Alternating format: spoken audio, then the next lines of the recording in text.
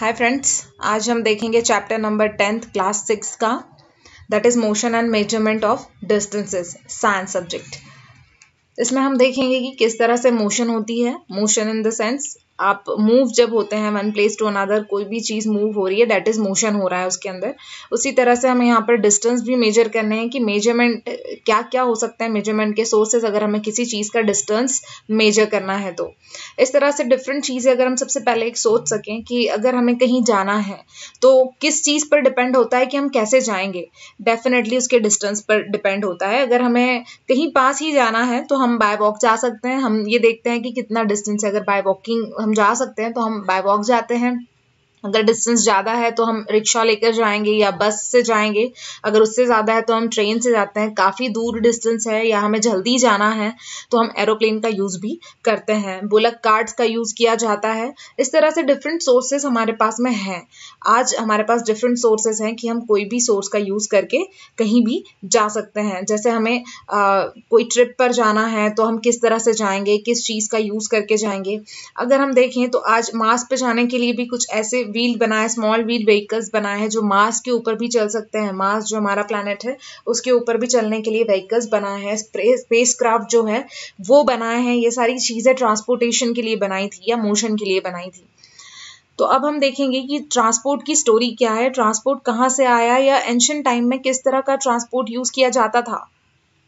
तो सबसे पहली चीज़ कि पहले के ज़माने में या लॉन्ग ईयर एगो अगर हम देखेंगे तो ट्रांसपोर्ट के लिए कोई खास मीडियम नहीं था। तो उस वक्त या तो हम अपने पैरों के through, that is by foot, on foot, या फिर हम अपने गुड्स को कैरी करने के लिए एनिमल्स का यूज़ करते थे या खुद अपने बैग के ऊपर रख के उन गुड्स को ट्रांसपोर्ट करते थे from one place to another. और वो जो रूट्स थे, हम एक वाटर का रूट अगर कंसीडर करें तो हम बोट्स का यूज़ करके भी one place to another ancient time में जाते थे। लेकिन उस वक्त की जो बोट्स थी वो भी काफ़ी सिंपल बोट्स थी। कह सकते हैं कि लॉग्स ऑफ वुड सिर्फ उन्होंने बनाए थे जो बहुत ही हॉलो कैविटी के थे, जिसके कारण उसका वेट बहुत ही लाइट होता था। वो पानी के ऊपर इजीली तैर सकता था या फ्लोट कर सकता था, इसीलिए उसे यूज़ करते थे। एंड देन लेटर ऑन जैसे ही पीपलों ने कुछ, जैसे ही हम लोगों ने कुछ नई चीज़ों को स्टडी किया और कुछ सीखा, तब हमें पता चला कि हम कुछ और नया इनोवेट कर सकते हैं। और फिर ये वुड्स के पीसेस को जोड़कर हमने बोट्स का शेप दिया है। बोट्स का शेप हम जानते हैं कि एक फिश की तरह होता है, जो एट द एंड जो होते हैं, दोनों एंड जो होते हैं वो स्ट्रीमलाइन शेप के होते हैं, जैसे फिश के होते हैं। और वो इसलिए होते हैं ताकि वो इजीली मूव कर सके पानी के अंदर। तो बोट्स के शेप भी हमारे इसी तरह से बनाए हुए हैं। फिर धीरे धीरे इन्वेंशन हुआ व्हील का, और व्हील के इन्वेंशन के कारण जो हमारे ट्रांसपोर्टिंग मोड्स थे वो बहुत ही ईजी हो गए। मतलब बहुत ही अच्छा हमें एक मीन्स मिल गया था ट्रांसपोर्ट के लिए। धीरे धीरे इम्प्रूवमेंट हुआ उन व्हील्स के अंदर।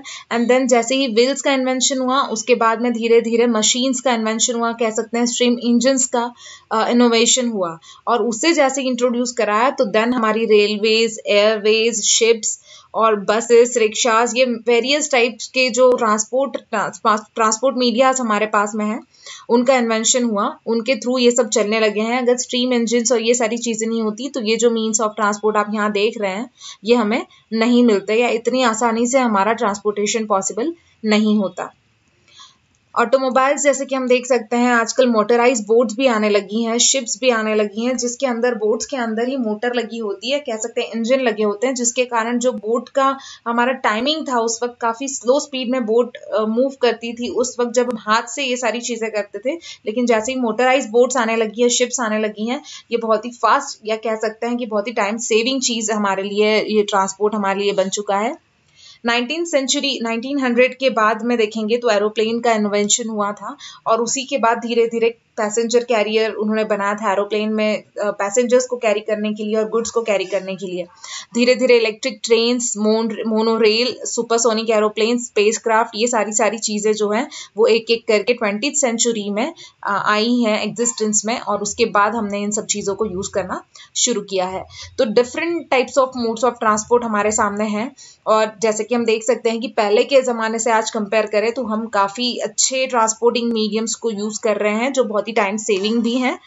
अब हम देखेंगे कि हम किस तरह से ट्रैवल कर सकते हैं, और अगर हमें किसी चीज़ का मेजरमेंट करना है, जैसे कि हमें यहाँ डेस्क का मेजरमेंट दिया है, तो हम किस तरह से करते अगर हमारे पास में कोई पर्टिकुलर स्टैंडर्ड मेजरमेंट नहीं है। तो जैसे कि हम जानते हैं कि अगर हमें कहीं जाना है और उस जगह का डिस्टेंस हमें पता है, जैसे कि आपको अपने घर से मार्केट जाना है और आपको डिस्टेंस पता है कि कितना है, तो उस पर आप डिसाइड करते हैं कि आपको किस चीज़ से मार्केट जाना होगा। बाय वॉकिंग आप जा सकते हैं, या आपको किसी बस का यूज़ करना होगा, या आप अपनी साइकिल से जा सकते हैं। इस तरह डिफरेंट सोर्सेस आप किस पर डिपेंड होते हैं, तो डिस्टेंस के ऊपर। कितना डिस्टेंस है उस जगह का जहाँ पर आपको जाना है, उसके ऊपर डिपेंड है कि आप किस ट्रांसपोर्ट मीडियम को यूज़ करेंगे। इस तरह से स्पेस क्राफ्ट की बात करें, स्पेस क्राफ्ट है, बस है, ट्रेन है, शिप है, एरोप्लेन है, ये डिसाइड करते हैं हम कि हमें किस मीडियम को यूज़ करना है, क्योंकि उसका डिस्टेंस कितना है जिस जगह पे हमें जाना है।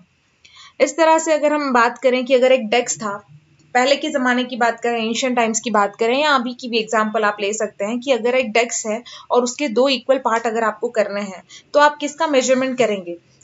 जैसे कि हम एक क्लास की बात लेते हैं, यहाँ पर हमें क्लास की एक्टिविटी दी हुई है कि एक डेस्क के ऊपर 2 स्टूडेंट्स बैठे हैं और वो दोनों अपने डेस्क को इक्वली डिस्ट्रीब्यूट करना चाहते हैं, इक्वली 2 पार्ट्स करना चाहते हैं।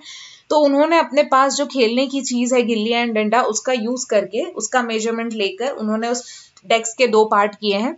जैसे कि उन्होंने जब मेजर किया तो उन्हें पता चला कि 2 डंडे एंड 2 गिल्ली के जो मेजरमेंट है या उनकी जो लेंथ है, उतना ही डेस्क का लेंथ है। उन्होंने उसके बाद में 1 डंडा एंड 1 गिल्ली का एक पार्ट एंड 1 डंडा एंड 1 गिल्ली का एक पार्ट, इस तरह से करके मिडिल पार्ट को उन्होंने ले लिया है कि किस तरह से उसका इक्वल डिस्ट्रीब्यूशन हो सकता है, एंड देन उन्होंने उस टेबल को 2 पार्ट में डिस्ट्रीब्यूट कर दिया। कुछ दिनों बाद उन्होंने जो पार्टीशन लाइन बनाई थी, वो से कह सकते हैं कि वो मिट गई, एंड देन उन्हें फिर से अगर वो चीज़ करनी थी, उन्हें फिर से अगर पार्टीशन करना है, तो उन्होंने फिर गिल्ली डंडा लिया उसका मेजरमेंट के लिए। लेकिन इस बार जो गिल्ली डंडा था वो डिफरेंट था, पहले वाला गिल्ली डंडा नहीं था। तो यहाँ मेजरमेंट जो आ रहा था डेस्क में, वहाँ 2 डंडे एंड 1 गिल्ली का मेजरमेंट आ रहा था, जिसकी वजह से उनके लिए ये बहुत ही मुश्किल हो रहा था कि वो किस तरह से इक्वली पार्टीशन करेंगे उस डेस्क का, जैसे कि आप देख सकते हैं यहाँ पर। इसके लिए उनके पास कोई और ऑप्शन नहीं था। फिर उन्हें एक नया आइडिया आया कि वो किस तरह से मेजरमेंट कर सकते हैं इक्वली, अगर उन्हें करना है तो। उन्होंने एक स्ट्रिंग का यूज़ किया, एक स्ट्रिंग कह सकते हैं, एक थ्रेड लाइक स्ट्रिंग लिया उन्होंने और पूरे डेस्क का मेजरमेंट किया। अब वो मेजरमेंट करने के बाद उसे हाफ किस तरह करेंगे, तो उन्होंने सिंपली उस स्ट्रिंग को डबल कर दिया, दैट इज पूरी तरह से 1/2 कर दिया, फोल्ड कर दिया, एंड देन उन्होंने एक एंड से उस स्ट्रिंग को रखा और सेकेंड एंड जहां तक आ रहा है वो इक्वली 2 पार्ट्स में डिवाइड करने वाला एरिया था, उस पॉइंट से उन्होंने इक्वली 2 पार्ट्स उस डेस्क के कर दिए। जैसे कि आप यहाँ देख सकते हैं डायग्राम में, उन्होंने एक स्ट्रिंग का यूज किया है और स्ट्रिंग को क्या किया है, पूरा मेजर कर लिया, एंड देन उसके बाद उसको डबल करके कट कर दिया, एंड देन जो एक पार्ट था वो एक पार्ट को एक एंड से मेजर किया, तो आपको पता चला कि इक्वली जो मिडिल पार्ट जो है, मिडिल पॉइंट कौन सा है वो पता चल गया, जिसके कारण उन्होंने डेस्क के 2 पार्ट कर दिए इक्वली। इस तरह से बहुत सारी चीज़ें हैं जिसमें हमें मेजर करने के लिए डिस्टेंस या लेंथ को कोई ना कोई मेजरमेंट लगेगा या कोई ना कोई मीडियम लगेगा। जैसे टेलर की बात करें तो टेलर को लेंथ फाइंड करनी है, अगर कपड़े की, कुछ कुर्ता या कुछ भी स्टिच करना है किसी चीज़ को, तो लेंथ की ज़रूरत पड़ती है, उसके लिए कोई मेजरमेंट ज़रूरी है, कुछ मेजरमेंट का मीडियम ज़रूरी है। कारपेंटर है अगर, तो उसे भी किसी चीज़ की कपबोर्ड की हाइट और विड्थ अगर मेजर करनी है तो कोई मीडियम ज़रूर लगेगा। फार्मर को लेंथ या ब्रेथ फाइंड करनी है उसके लैंड की जहाँ उसे कल्टीवेशन करना है, तो उसे भी कोई ना कोई मेजरमेंट लगेगा। नीचे भी हमें बहुत सारी चीज़ें दी है, जैसे कोई डेस्क का मेजरमेंट करना है, कोई ब्रूम की लेंथ जो है टोटल वो अगर आपको मेजर करना है, या किसी सिटी का डिस्टेंस फाइंड करना है, जैसे दिल्ली टू लखनऊ यहाँ हमें दिया है, या मून से अर्थ का डिस्टेंस आपको फाइंड करना है, तो क्या इन सारी चीज़ों के लिए आपको एक ही मीडियम लगेगा? एक ही मीडियम का यूज़ करके आप इजीली ये सारी चीज़ें निकाल सकते हैं? तो इसका आंसर है नहीं। आपको इन सारी चीज़ों के लिए डिफरेंट सोर्सेज की ज़रूरत पड़ेगी या डिफरेंट मीडियम्स की ज़रूरत पड़ेगी, और वही हमें हमारे नेक्स्ट पॉइंट में देखना है, दैट इज मेजरमेंट्स। किस तरह के डिफरेंट मेजरमेंट्स हैं जिनका यूज़ करके हम इन सारी चीज़ों के मेजरमेंट निकाल सकते हैं। जैसे यूनिट लेंथ है, मेजरमेंट ऑफ लेंथ, ब्रेथ, और क्लासरूम का मेजर करना है आपको, या कुछ डिफरेंट कुछ करना है, तो आप क्या करेंगे? तो हमें यहाँ पर एक एक्टिविटी दी है कि अगर आप एक क्लास में पढ़ रहे हैं, या कह सकते हैं कि क्लास को हमने एक एक्टिविटी दी है कि वहाँ स्टूडेंट्स को कहा है कि वो अपने फुट के लेंथ से जो फुट का लेंथ है, उनके पैरों का जो डिस्टेंस है, उसके थ्रू पूरे क्लासरूम की लेंथ ऑफ विड्थ को या लेंथ ऑफ ब्रेथ को कैलकुलेट करें। तो क्या ये पॉसिबल है? तो यस, ये पॉसिबल है करना, लेकिन यहाँ जो आप टेबल देख रहे हैं, टेबल में हम लिखेंगे कि measuring length and breadth of the classroom. आपने डिफरेंट स्टूडेंट्स को बोला है और उन्हें कहा है कि एक लिस्ट बनाओ, और लिस्ट में आपको लिखना है कि लेंथ कितनी है एंड ब्रेथ कितनी है। तो आप एक चीज नोटिस करेंगे कि सारे स्टूडेंट्स की जो लेंथ और ब्रेथ आएगी वो एक नहीं आएगी, वो अलग अलग आएंगी, क्योंकि ये डिपेंड करता है कि उनके लेग्स का डिस्टेंस कितना है। जरूरी नहीं कि सारे स्टूडेंट्स का जो यूनिट लेंथ होगा वॉकिंग, मतलब उनके पैरों का जो डिस्टेंस होगा या फुट का जो डिस्टेंस होगा वो सेम होगा, वो उनकी हाइट पर डिपेंड करता है, वो डिफरेंट होंगे, इसलिए आपको ये चीजें सेम नहीं मिलेंगी। उसी तरह एक्टिविटी 2 में देखें तो अगर आपने कहा कि डेस्क का मेजरमेंट करना है आपके हैंड स्पान से, अगर आप हैंड स्पान से मेजरमेंट करते हैं डेस्क का, तो क्या लगता है आपको कि क्या सारे स्टूडेंट्स का एक ही मेजरमेंट आएगा? तो ये भी आंसर ना है, क्योंकि सारे स्टूडेंट्स के जो हैंड का मेजरमेंट है वो सेम नहीं हो सकता, क्योंकि सारे स्टूडेंट्स का वो डिपेंड करता है कि वो किसी का हाथ छोटा होगा, किसी का हाथ बड़ा होगा, तो जो भी आपका विड्थ आएगा डेस्क का वो डिफरेंट आएगा, किसी का भी सेम आपको नहीं लगेगा। और एक चीज होती है कि किसी भी चीज को मेजर करने के लिए हमारे पास में दो चीजें होती है, एक अननोन क्वांटिटी जिसको हम नोन करते हैं, वो सर्च करने के बाद, मेजर करने के बाद, एंड सेकेंड उसका यूनिट होता है जो भी हम लगाते हैं एट द एंड। यूनिट मतलब जैसे हम सेंटीमीटर, मीटर, किलोमीटर, ग्राम, इस तरह से ये सारे के सारे यूनिट्स होते हैं। तो अननोन क्वांटिटी को नोन क्वांटिटी के साथ मेजर करने की वाली चीज को ही हम यूनिट कहते हैं। जैसे कि आप यहाँ पर हमें टेबल 10.2 में दिया हुआ है कि जो हमने विड्थ ऑफ टेबल के लिए स्टूडेंट्स को कहा है, आप ये देखेंगे टेबल, तो इसमें भी आपको सारे के सारे मेजरमेंट्स डिफरेंट दिखेंगे, क्योंकि सारे स्टूडेंट्स के हाथ एक तरह के नहीं होते, या एक ही लेंथ के कह सकते हैं कि उतने नहीं होते, किसी के छोटे किसी के बड़े होंगे, तो आपको इक्वल हैंड स्पान्स नहीं मिलेंगे। तो यहाँ पर हमने जैसे यूनिट की बात की, तो यूनिट भी एक बहुत ही ज़रूरी मेजरमेंट है। किसी भी चीज़ को दिखाने के लिए, दर्शाने के लिए यूनिट की ज़रूरत बहुत ही इंपॉर्टेंट है। यूनिट अगर है तो आप इजीली किसी भी चीज़ को बता सकते हैं कि वो क्या है। जैसे आपको लेंथ ऑफ रूम अगर फाइंड करना है तो 12 लेंथ है, तो 12 क्या है? लेंथ ऑफ योर फुट है, कि 12 फुट आप चलते हैं तो उस क्लासरूम की लेंथ आप निकाल सकते हैं। तो वो लेंथ जो है that is unit, foot length जो है उसे हम यूनिट एक सिलेक्ट करते हैं मेजरमेंट के लिए। जैसे दोनों में आपने देखा कि अलग अलग, आपने एक में डेस्क चेक करने के लिए कहा था हैंड स्पान का यूज करके, और दूसरा क्लासरूम की लेंथ या ब्रेथ फाइंड करने के लिए स्टूडेंट्स को फुट का हेल्प बोला था।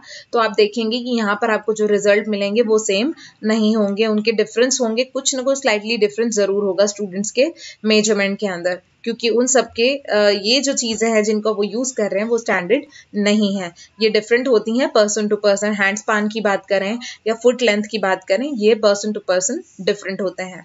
इसके लिए हमें स्टैंडर्ड यूनिट्स की जरूरत पड़ेगी। कुछ स्टैंडर्ड यूनिट्स का अगर हम मेजरमेंट करें या स्टैंडर्ड यूनिट से मेजरमेंट करें तो डेफिनेटली हम सबके आंसर्स एक आ सकते हैं। और फिर धीरे धीरे इन चीज़ों का इन्वेंशन हुआ, स्टैंडर्ड यूनिट्स का इन्वेंशन हुआ। पहले के ज़माने में ये सारी चीज़ें जैसे फुट लेंथ से फाइंड होती थी, या विड्थ ऑफ फिंगर से फाइंड होती थी, या डिस्टेंस ऑफ द स्टेप, ये सारी चीज़ें commonly as a unit of measurement use किए जाते थे। जैसे पीपल जो थे इंडस वैली सिविलाइजेशन के, उनके पास में बहुत ही अच्छा मेजरमेंट का ये था, लेंथ मेजरमेंट के लिए बहुत अच्छा सोर्स था, क्योंकि वो excavation of perfectly geometrical constructions के ऊपर ध्यान देते थे। उनके वहाँ आप देखेंगे तो काफ़ी अच्छा ज्योमेट्रिकल कंस्ट्रक्शंस बनाए हुए हैं, आज भी आप देखेंगे तो। उसी तरह एक क्यूबिट जो था लेंथ के लिए यूज होता था, elbow to finger tips use करते थे वो एंशिएंट इजिप्ट में। किसी भी चीज को मेजर करना है, अगर वो एल्बो टू फिंगर टिप्स आप लेते हैं उतना डिस्टेंस है, तो उसे क्यूबिट कहा जाता था इजिप्ट में। और डिफरेंट पार्ट में आज भी उस चीज को यूनिट ऑफ लेंथ को माना जाता था, उस टाइम पे भी माना जाता था।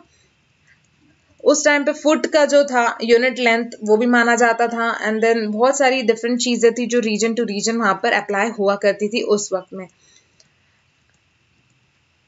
अगर पीपल्स को मेजर करना होता था कोई यार्ड ऑफ क्लॉथ, तो वो डिस्टेंस फाइंड करते थे, आउटस्ट्रेच करते थे अपने आर्म को, एंड देन उसे चिन तक मेजर करते थे, आर्म से चिन तक पूरा एक एंड जो होता है आपका, distance between the end of the outstretched arm and their chin, उनके चिन से कंपेयर करते, उनके चिन तक मेजरमेंट करते थे।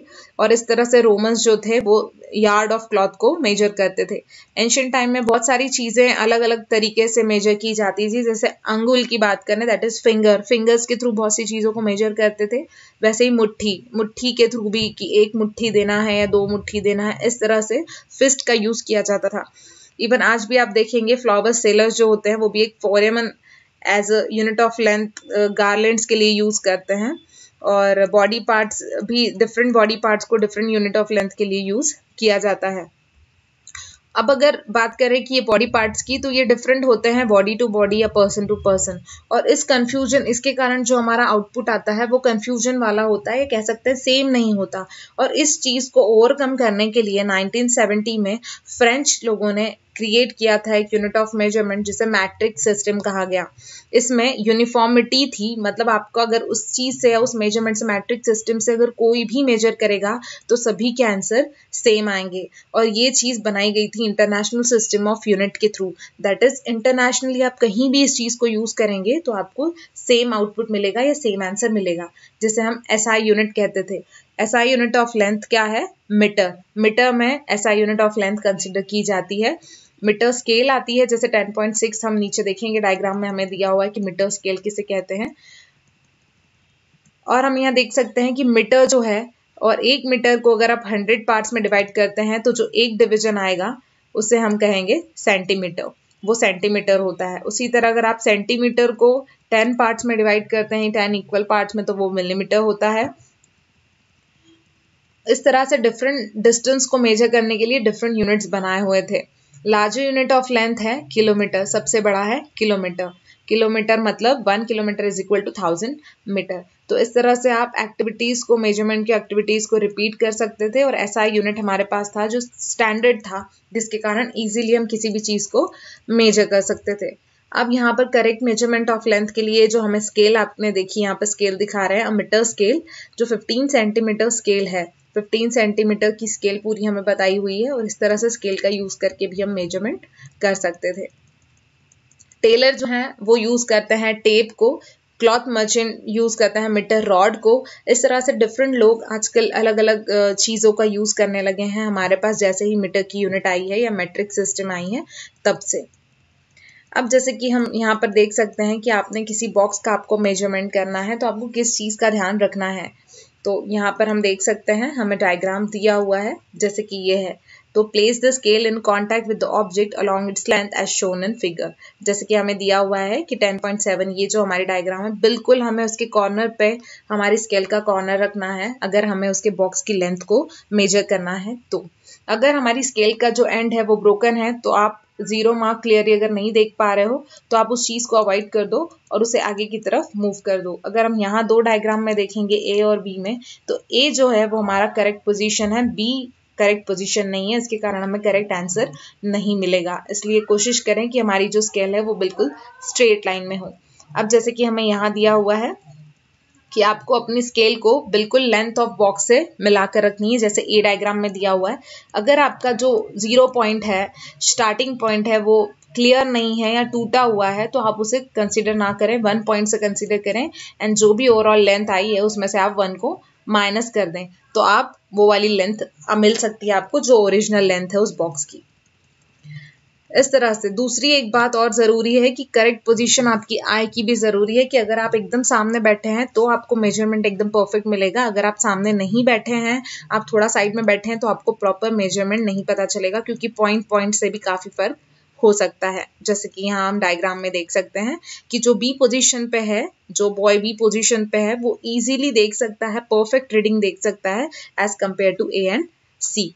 तो इस तरह से डिफरेंट एक्टिविटीज़ हमें दी हुई हैं। एक्टिविटी 3 में हमें दिया हुआ है कि आपको अगर कहा गया, क्लासमेट को आपके कहा गया कि आपके क्लासमेट की हैंड स्पान के थ्रू आपके क्लासमेट की आपको कहा गया है कि हाइट निकालनी है, या आप एक लड़के को खड़ा कर दीजिए एंड देन आप कहिए कि हैंड स्पान से उसकी हाइट निकालनी है, एंड देन जो आपके पास मेजर है, जो आपके पास में टेप है या मेजरमेंट का मीटर स्केल है, उसका यूज़ करके निकालनी है। और उसी बॉय की हाइट जो है वो हैंड स्पान और मीटर स्केल से सभी बच्चों को निकालनी है। तो आप एक चीज़ देखेंगे कि जो हाइट उन्होंने मीटर स्केल से निकाली है वो सारे बच्चों की सेम आएगी, लेकिन जो हैंड स्पान से निकाली है वो हाइट सबकी सेम नहीं आएगी, क्योंकि हैंड स्पान हमने पहले ही देखा था कि डिफरेंट होता है पर्सन टू पर्सन, एक जैसा आपको नहीं मिलेगा। तो इस तरह से आप देखेंगे कि उस चार्ट में आपको जो सेंटीमीटर में हाइट मिली है जो मीटर स्केल से निकाली है वो आपको कॉमन मिलेगी। अब measuring the length of a curve line, अगर हमें कर्व लाइन का मेजरमेंट करना है तो क्या हम मीटर स्केल का यूज कर सकते हैं? वो हमें एग्जैक्ट आंसर नहीं दे पाएगी। तो इसलिए हम क्या करेंगे, जैसे हमें एक्टिविटी 4 में दिया है कि आपको एक थ्रेड दी है कर्व लाइन को मेजर करने के लिए, तो थ्रेड का यूज करके हम निकाल सकते हैं किस तरह से हमें लेंथ उसका फाइंड करना है। अगर आप उस थ्रेड को निकालना है तो आप थ्रेड की एक जो चीज है एक जगह को नोट कर दीजिए या फिर एक जगह पे रखकर थोड़े डिस्टेंस पे उस कर्व लाइन के ऊपर आप उस थ्रेड को मेजर करते जाइए। इस तरह से जब पूरी लाइन आप मेजर कर लें, या जो पूरी कर्व लाइन है उसके ऊपर आपकी थ्रेड आप घुमा दें या फिर देख लें, बिल्कुल पूरी तरह से रख के देख लें, उसके बाद आप उठा लें उस चीज को एंड देन आप उस थ्रेड को मीटर स्केल के ऊपर रख के मेजर कर सकते हैं। अगर आपका मेजरमेंट जो भी आएगा वही लेंथ होगी आपके उस स्केल की, उस कर्व लाइन की, जो कर्व लाइन को आपको निकालना था। अब हम देखेंगे हमारे आसपास की थिंग्स, जो मूविंग थिंग्स हैं, तो क्या वो, जैसे हम देख सकते हैं यहाँ पे बहुत सारे एग्जांपल हैं, school bag, a mosquito, table, people sitting on a desk, people moving about, butterfly, dog, cow, hand, a small baby fish, a fish in water. इस तरह की डिफरेंट चीजें हमें यहाँ पर दी हुई हैं। तो क्या हम इस टेबल में इन्हें डिवाइड कर सकते हैं कि ऑब्जेक्ट जो भी रेस्ट वाले होते हैं, ऑब्जेक्ट जो मोशन वाले होते हैं, तो इस तरह से हमें यहाँ पर डिवाइड करना है इन सब चीजों को। अब हम एक्टिविटी 6 देखें। आप देख सकते हैं यहाँ पे कि कुछ ऐसे ऑब्जेक्ट्स हैं जो मोशन में होते हैं और कुछ ऐसे ऑब्जेक्ट्स हैं जो रेस्ट में रहते हैं। कुछ ऐसे ऑब्जेक्ट्स हैं जो टाइम टू टाइम मूव होते हैं, कुछ ऐसे ऑब्जेक्ट्स हैं जो रेस्ट में होते हैं। एक्टिविटी 6 में हमें दिखाया गया है कि आप एग्जांपल ले लीजिए, एक पेपर के ऊपर आप कुछ शुगर डाल दीजिए एंड देन वहां पर एंट, आप देखेंगे कुछ देर में वहां पर एंट्स घूमने लगेंगी या एंट्स उसे खाने के लिए आएंगी। अब आप उसमें से कोई एक एंट को सिलेक्ट करके वहां पर एक सर्कल बना लीजिए पेन से एंड देन उसकी पोजीशन को आप नोट करते जाइए कि वो कहाँ कहाँ मूव हो रही है। कुछ देर बाद आप उस शुगर को उस पेपर से हटा दीजिए और एंट्स को भी हटा दीजिए और उसके बाद आप देखेंगे कि वहां पर जो मोशन है एंट का वो आपको कर्व टाइप दिखेगा, जो हमने ऊपर की तरफ देखा था कि स्ट्रेट नहीं होगा, डिफरेंटली रैंडमली जहां मूव हुई है वो सारी चीजें आपको उसमें देखने को मिलेंगी। तो आप उन चीजों को मार्क कर सकते हैं। तो इस तरह से ये होता है कि डिपेंड करता है कि कौन सी चीज मोशन में है और वो किस तरह के मोशन में है। अब नेक्स्ट हमारा पॉइंट यही है कि टाइप्स ऑफ मोशन कौन से होते हैं। आप देख सकते हैं जो भी मोशन एक स्ट्रेट लाइन में हो रहा है वो चीज को हम बोलते हैं रेक्टिलिनियर मोशन।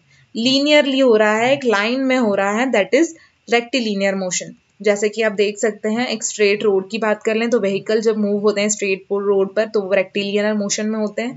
मार्च पास्ट अगर हो रही है सोल्जर्स की तो वो भी रेक्टिलिनियर मोशन में होती है। अगर स्टोन फॉल हो रहा है तो वो भी रेक्टिलिनियर मोशन में होगा।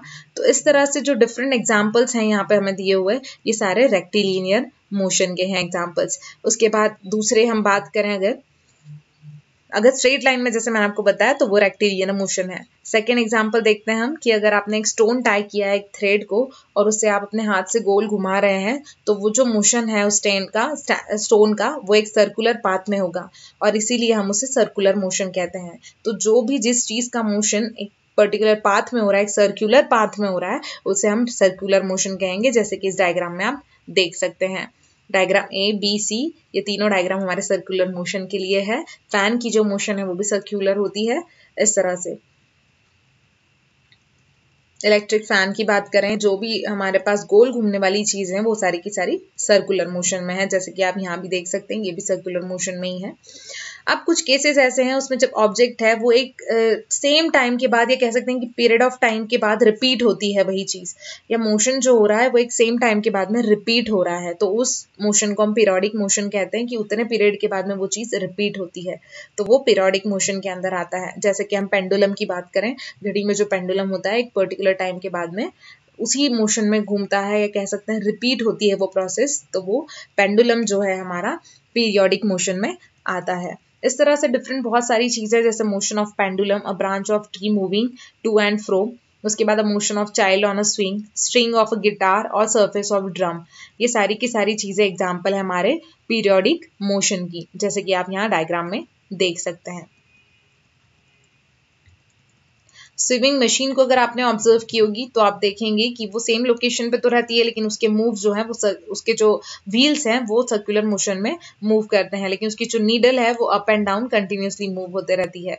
तो हम इस चीज को कौन सा मोशन कहेंगे? इसमें मोर देन वन मोशन आ रहा है कि व्हील की बात करें तो वो सर्कुलर मोशन में घूम रहा है, पर नीडल की बात करें तो वो पीरियोडिक मोशन में है। इस तरह से डिफरेंट टाइप्स ऑफ मोशंस हमने यहाँ पे देखे। बॉल अगर आप बात करेंगे बॉल की ग्राउंड से रोलिंग डाउन हो रहा है, तो ये भी आप देखेंगे अगर फॉरवर्ड डायरेक्शन में हो रहा है तो वो रेक्टिलिनियर मोशन में ही मूव कर रहा है, और उसमें रोटेशन भी हो रहा है क्योंकि बॉल खुद भी मूव कर रहा है, आगे मूव कर रहा है एक लाइन में, और वो खुद के अराउंड भी क्या कहते हैं राउंड बना रहा है, कह सकते हैं घूम रहा है, तो उसे हम रोटेशनल मोशन भी कहते हैं। तो बहुत सारी मेजरमेंट एक्टिविटीज हमने डिस्कस की यहाँ पर, और डिफरेंट टाइप्स ऑफ मोशंस भी हमने यहाँ पे देखे। तो जैसे कि चेंज जो होता है पोजीशन में, वो भी हम डिस्टेंस मेजरमेंट के थ्रू डिटरमाइन कर सकते हैं। किस तरह से कितना फास्ट कितना स्लो मोशन हो रहा है, ये सारी चीजें भी हम पता कर सकते हैं। देखिए यहाँ पे दिया हुआ है the movement of a snail on the ground, कितनी मूवमेंट है, स्लो है या फास्ट है। बटरफ्लाई फ्लिटिंग हो रही है फ्लावर टू फ्लावर, या रिवर फ्लो हो रही है along clear rounded pebble, aeroplane flying high up in the air, making jet trails, moon going around the earth, blood flowing inside our body। ये कुछ चीजें हैं जो हमारे आसपास हो रही हैं, या मोशन हमारे पास आसपास हो रहे हैं, और ये डिपेंड करता है कि किस तरह का मोशन हो रहा है, उसी के ऊपर उसका स्लोनेस एंड फास्टनेस डिपेंड होता है। तो ये सारे टॉपिक्स हमने इस चैप्टर में कवर किए हैं। फ्रेंड्स, अगर आपको मेरा ये वीडियो पसंद आया हो तो प्लीज़ मेरे वीडियो को लाइक करें और मेरे चैनल को सब्सक्राइब करें, और आप चाहें तो अपने वैल्यूएबल सजेशंस भी मुझे दे सकते हैं ताकि मैं अपना नेक्स्ट वीडियो को और ज़्यादा इफेक्टिव बना सकूं। Thank you so much.